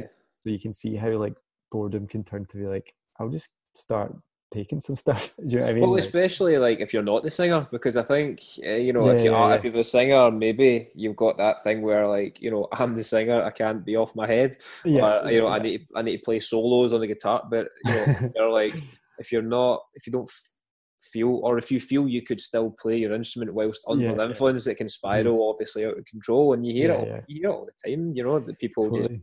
fucking nuts on tour, and then they come home and it's like depression because they've been partying, Yeah, yeah. and then they it's a bad. I was talking about it to Cal when he was on the podcast. I was when I had done tours with the band, it always got a bit out of control. But we never got to that stage where it was like a job or anything like that, obviously. Mhm. But for me, looking back, it's a blessing because if I ended up in a really big band, Yeah, yeah. my life would have been chaos 100%, and I wouldn't be sitting here doing this with you as a Mm. fitness professional. Put it that way. I think, yeah, Um, I think you would have made the most out of being in a band, but that's maybe not necessarily a good thing. no, I it wouldn't. think, It wouldn't have been. It would have been the end. It would have been the end for me, dude. yeah, Like, 'cause I wouldn't have stopped. I wouldn't have got sober if I was in a full time band. yeah, Well, yeah. I don't think I would have. It'd be Yeah, hard to. I think like it's good though because obviously you're going to get more longevity out of being in a Mhm. band if you can stay healthy and professional. Yeah, true. So it's always going to be better for your live performance anyway, isn't it? That's true, man. That's true. Um, I think I just like playing. I think the part I like about being in a band is the actual playing the drums for me. So that was never like I like the fact that the band's done all right, but it's always just as long as I could play the drums. See if it was like if I can survive and play the drums. That's the only kind of things that actually mattered to me. So the all this stuff of being in a band, it does is kind of like never been something that's been that appealing to me. Like if anything, if I didn't have to think about any of the other like day to day stuff of being in a yeah. band and just got to play, that would probably be like my actual dream job. Well, you know what, man? That's so refreshing to hear because I think a lot the time being in a band, like how long, like 13 years you've been in Twin Atlantic, and you've been, toured a lot of those years, I'm assuming. Yeah, yeah. And it sucks the life out of a lot of people. And, Mhm. I've listened to a lot of people who I love their band and stuff, and I've maybe heard them talk, and it's quite depressing because Yeah, they just seem to fucking be sick it, yeah, basically. yeah. No, true. And it because obviously being a band in this day and age must be super hard because obviously people aren't buying CDs and stuff anymore, and it Yeah, must be really hard to make ends meet um, for a lot of bands. But it's refreshing to hear someone say that they just want to play the drums and that's the favourite part. And yeah, yeah. I'm assuming you still get a kick out of playing gigs and touring and stuff. Yeah, 100%. Like I think what I feel quite lucky for is that still doing it now in my 30s, and I kind of still get the same feeling out of it as I did when I was like 18 or 16, even playing in my parents' house on my own. I think that's maybe something to do with the drums as well. It's like really physical. Like I imagine guitar maybe it's harder to get that if you're just doing the same songs, but with drums it's like there's such like a physical element. So Yeah, um yeah, I still get that same feeling now, like kind of regardless of like the size of the gig. yeah. I mean, going to play those like pop punk karaoke's and stuff for me, like that's like one of the highlights in my year now because Yeah, man. I just love playing music and I love people enjoying what I'm playing and like having a good time, and it's just such a buzz. It's obviously different for me because I don't play that much, so when I do play it, it's like fuck, I've not played a gig in like 6 months. This is Yeah, fucking yeah. amazing. If you're playing every night, it's obviously different, but if anything, I enjoy gigging now more than I did 10 years ago. Do you know what I mean? No, because we came to like the charity fundraiser for your Yeah, Ironman, yeah, and you could tell, man. It's obviously just like I think that thing like that's I've found that even in the gym with you, like music is such even in the gym is such a big thing for you. yeah, It's not just like a separate thing. Like what you put on when we're in the gym and stuff like that is kind of like also a big part of it. You know what I yeah, mean? for sure, So for sure. I think it's like I think if you can still I think a lot the sad thing I think at our age a lot of people start to lose that thing from music that you maybe had when you're a teenager, and I feel like you've definitely still got it. Like music still this massive thing for you, and for me personally as well. And it's like, I feel if you keep that, you kind of keep your youth a little bit as well. If you can just keep that kind of passion for music, because it's just, I don't know, it is like Yeah, quite a yeah. rewarding thing. Oh, it's like it's half of the process for me. Like I talked about it with the running earlier. I would not enjoy running as much as I do if I wasn't listening to music. If I was just Hmm. listening to cars or the wind going past my ears, I would not. And I know some people are the opposite, but for me, the music is such a big thing. And like today when I was working out, I had music in, and I was like jumping up and down, kind of that like dancing between sets, and because I was hyper because I was having a fucking great time. Yeah, yeah. I was exercising and I was listening to one of my favorite bands, and it just makes me so happy. I know. And I'm a big sap, I'm very emotional with music, especially like the the emo and the pop punk bands that I listen to, because I haven't really grown up in that sense yet. And I know that a lot of people will think I'm an absolute fucking wank when it comes to like the way I talk and post and the type of music I still listen to, but that's just who I am, and I ain't gonna fucking Yeah, start. yeah. I ain't gonna start listening to different music just to try and be cool, or like not to seem like a loser because I still listen to the used. Do you know what I mean? Like if that's what makes me happy, I'm gonna fucking listen to it. Do you know what I mean? No, 100%, man. If you can I think if you can get that out of any band, that's just such a special thing. If you know what I mean? It's like, and I think that anyone that does get that in music, you just don't care what people think about Yeah, it. You know what I mean? Like, for it's like, sure. if you, a lot of people get to this age and are just like, yeah, I don't even really listen to music anymore. And that, like, I find that just the most bizarre thing, because Yeah, to me, yeah, it's still like, you put on a song that you like 10 years ago, you still like now, it honestly gives you that same feel. It is like like yeah. I kind of just buzz. 100%, man. I was listening to the very first Taking Back Sunday album last week, and it was the first time I'd listened to it properly in a long time, and it made me so happy, man. It made me Yeah, yeah. so fucking happy. I was so hyper. I was like, I picked up the guitar and I learned a couple of the songs and jammed them out just because it was just, oh man. You Anyway, had you had it on in one of the Zoom classes last week. I did. Yeah, yeah. Because I was thinking the same thing, because I bought that album. I went to New York with my dad when I was like 17 or 16, and I bought that album over there. Yes. I remember thinking it was like the greatest thing I'd ever heard. So I Oh, hadn't heard it, but when you had it on the other day, I was like, oh my god, man, this is like, it's so yeah, class, man.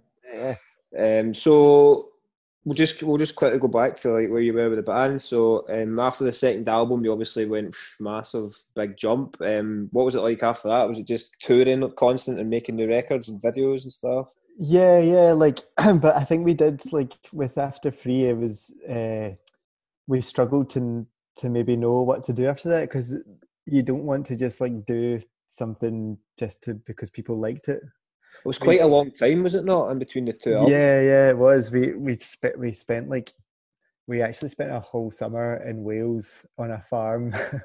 Like, it was a farm where it's called Rockfield. It's where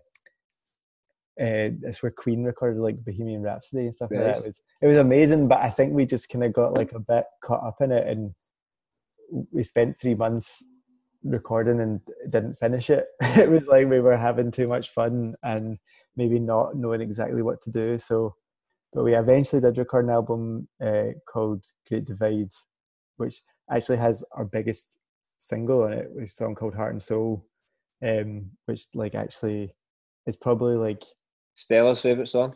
it is.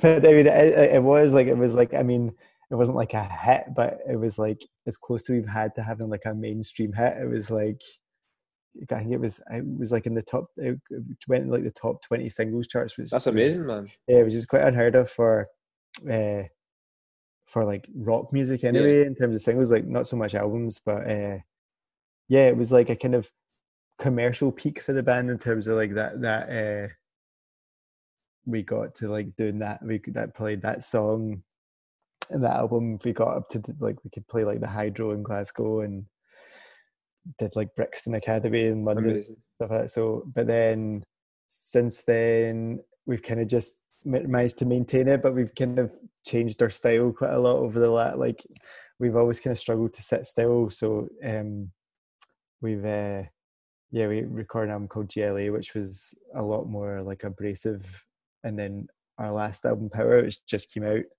is a lot more electronic. So I think we're kind of just keep confusing people now, but you keep you keep coming back, which is good. But I think I don't think we make it easy on ourselves because we kind of keep making fans, and then they're like, I don't like this, and then I don't know. So Man, there's no, there's no right and wrong. This is just my opinion, obviously. There's no right and wrong whether a band chooses to go down a different route as a style, or they continue to knock out 5 albums of the same style. yeah, There's some of my favourite bands. I've got like 5 albums that sound very similar, and yeah, yeah. I love them all because I just love that band or that Hmm. that singer and the way they write songs. And there's some bands that write the same style 5 albums, and some of them I think are shit, and some of them I Yeah, love. But then yeah. you've got some bands that drastically have changed their style, and I love all styles Hmm. of Yeah, that yeah, band. yeah, yeah. So I mean, it's just there's no right or wrong. I But know. you got to do what's right for you guys ultimately, or you like Totally. to be happy in your job. Yeah. Do you know? I think we've definitely taken the long road, but I think we just would have got bored in kind of trying to like recreate free and stuff like that. But Yeah, it would have maybe been commercially the smart thing to do. But I think I think we would have just lost. I think what keeps the band interesting is just like try to learn new stuff and trying to like, I don't know, challenge ourselves. So it was kind of always going to be it that it was going to go. So so Power just came out in January, wasn't it? yes, Yeah. just So how's it been? Like, I know obviously coronavirus has kind of changed the world, but like, how's the been since it came out in terms of like your fans and stuff? well, it was going really well. And the tour had sold out and stuff like that, so it was really exciting. But we got halfway through the tour and had to Oh cancel yeah, shit. it. So it's got moved to October, but we'll see what happens there. I'm not like Yeah, I think it's still.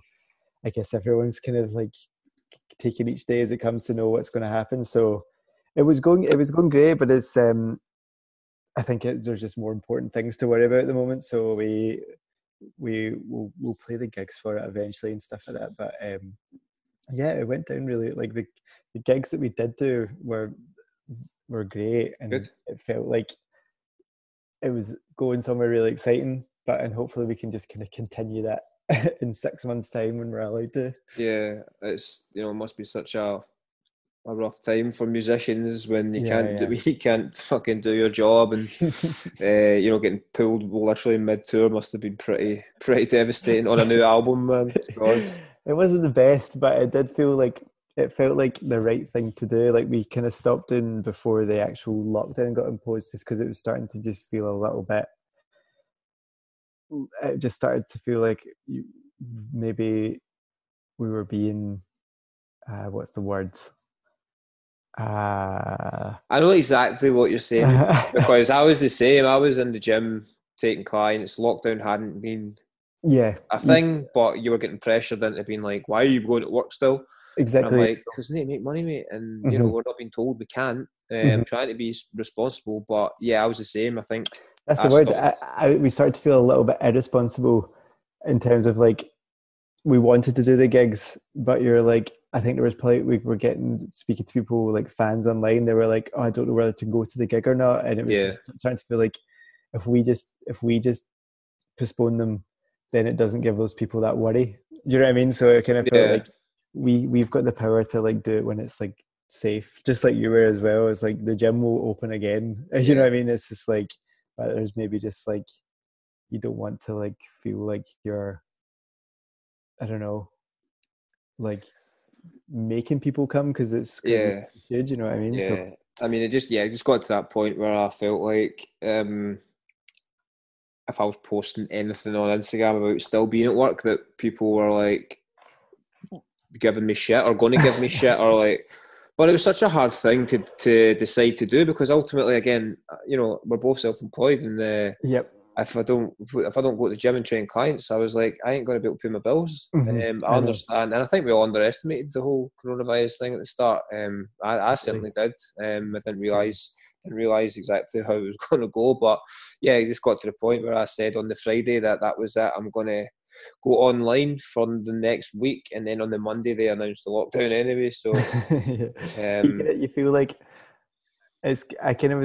I was in a part of me was like relieved when they announced it as well, because you kind of know yeah, you've done the right thing. But it was, I think we'd have stopped anyway. But it's good to know that it wasn't like you'd done it and then you'd like moved all these gigs for no reason or no, whatever. yeah, no, for sure. So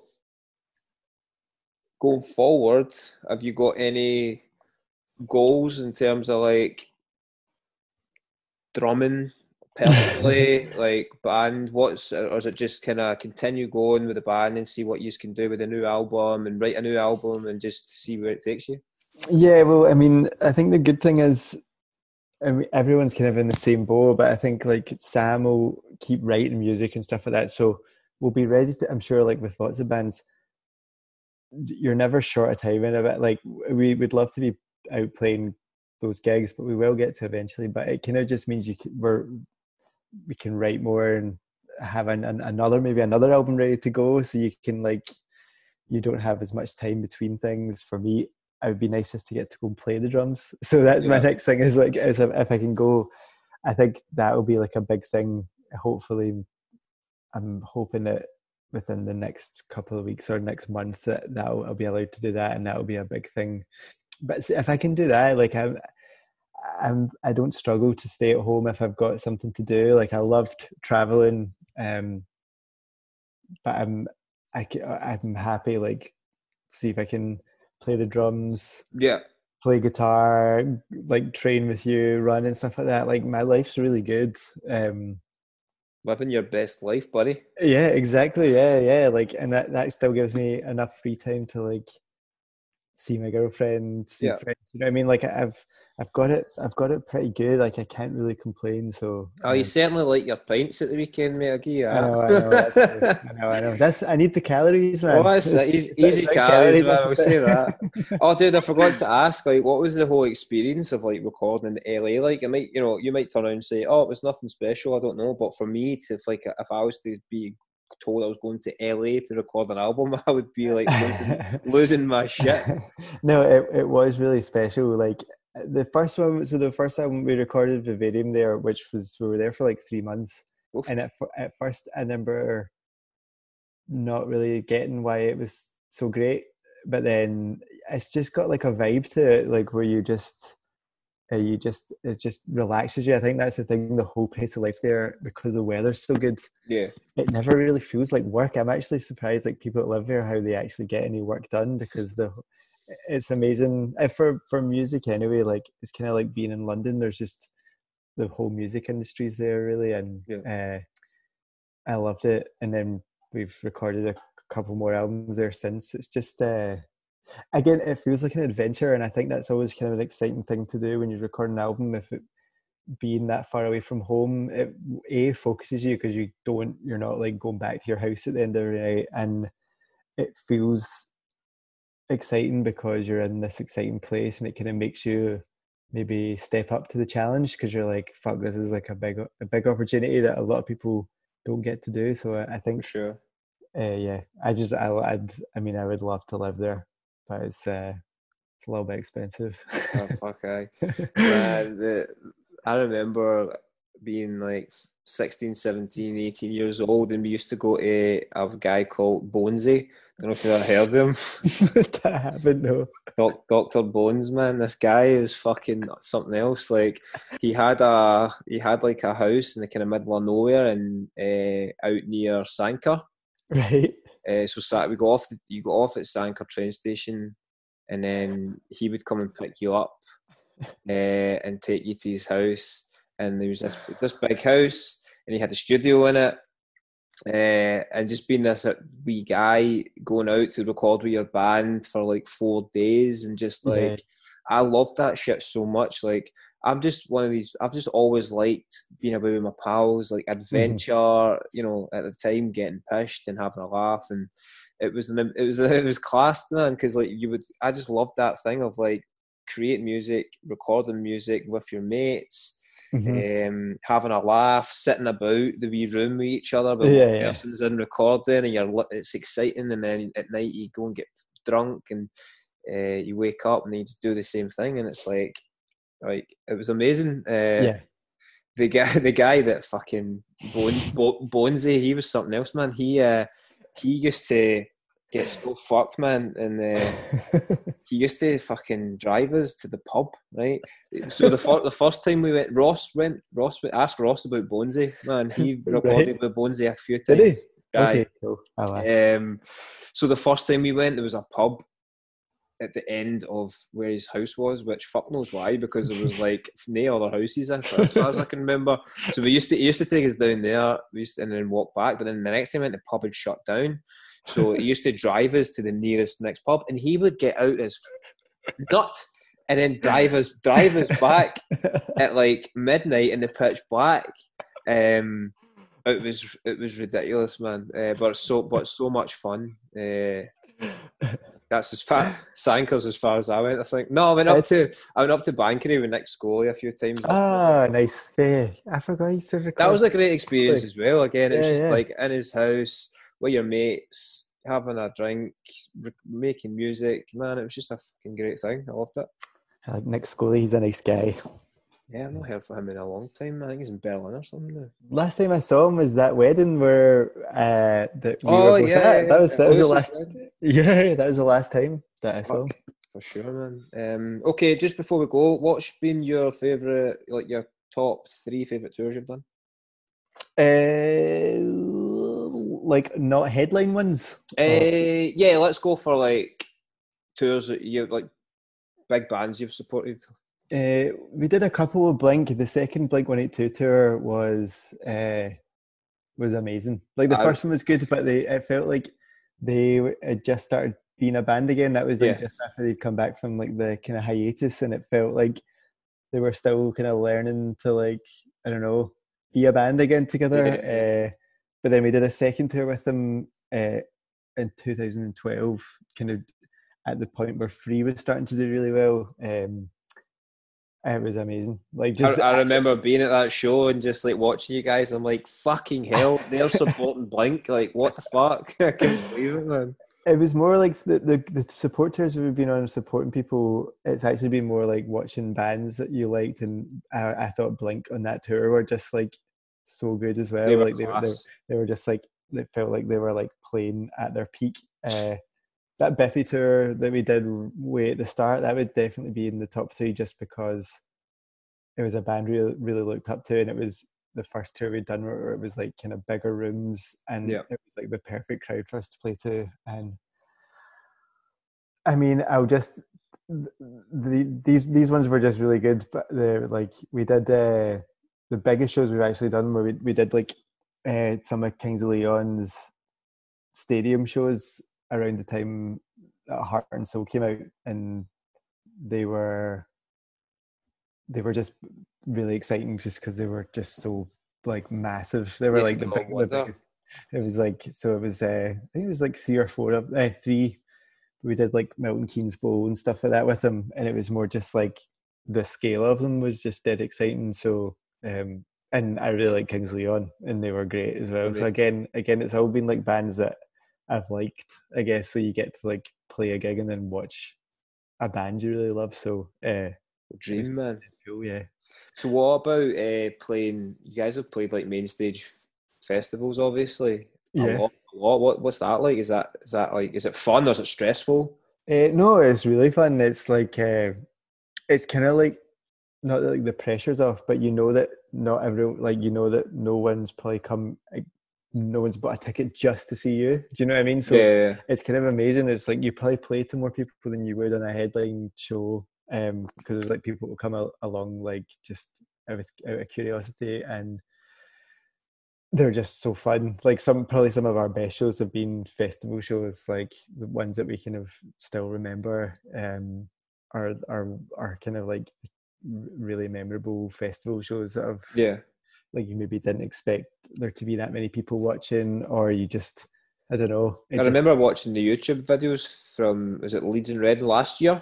yeah, They were massive. like we've had some like a few times this Leeds and Reading, uh especially we did like the Radio 1 tent a few times, and those were like some of the ones that we just like.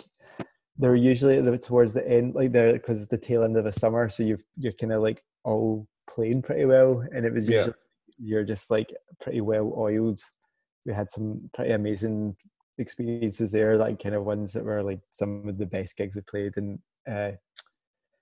yeah, I don't know, like Tea in the Park when it was still going, we had a run of doing that like maybe 6-7 years in a row until it stopped, and Yeah. they were always great. Headline. We didn't headline the main stage. We headlined the last Tea in the Park we did. We headlined the Enemy stage, like the second stage, and that was like the end of the Great Divide album campaign. It was pretty special. That was a big one. It was really good. Man, you've lived some life and you're still so young. I'm not that young. I'm youngish. Oh, we're young, mate. We're young. Come on, come on. Nah, man. Like, honestly, it's so amazing. Like to to look at all or listen to all that stuff that you've done and the bands you've played with and the amount of people you've played in front of, and so much respect, mate. Amazing. Yeah, no, it was good fun. I've Yeah, enjoyed it. that's class, and appreciate you talking about it and taking your time up at such a busy time. Yeah, yeah, I'm snowed. Nah, nah, I appreciate it. I appreciate you coming on, man. I've got another 4 calls after this one, man. I'm just going out later doing it. And No, now talking about the fitness side of things and stuff, man, because that's as I say, it's not that often that you'll maybe hear the other side of what goes on in the gym outside of weight loss in terms of gaining weight and stuff. So appreciate you opening up and talking about that shit. it's I think for me, man, that's like genuinely like a big thing for me now as well. So it's actually really nice to talk about it because I think it's something that I'll always have as part of my kind of as to help with my job as well. So I think Uh-huh. it's like it's something that's definitely like So I what you're wish it. saying is I have made Twin Atlantic better. I think you've made them what they are. You know, without you, they'd have stopped. Without me, you wouldn't have been able to keep playing gigs, man. You wouldn't have had the Exactly. strength. Exactly. Wasted away. No, dude, thanks so much for coming on for a chat and hopefully see you in the gym soon. Yes, definitely. Right, my man. Thank you. Cheers.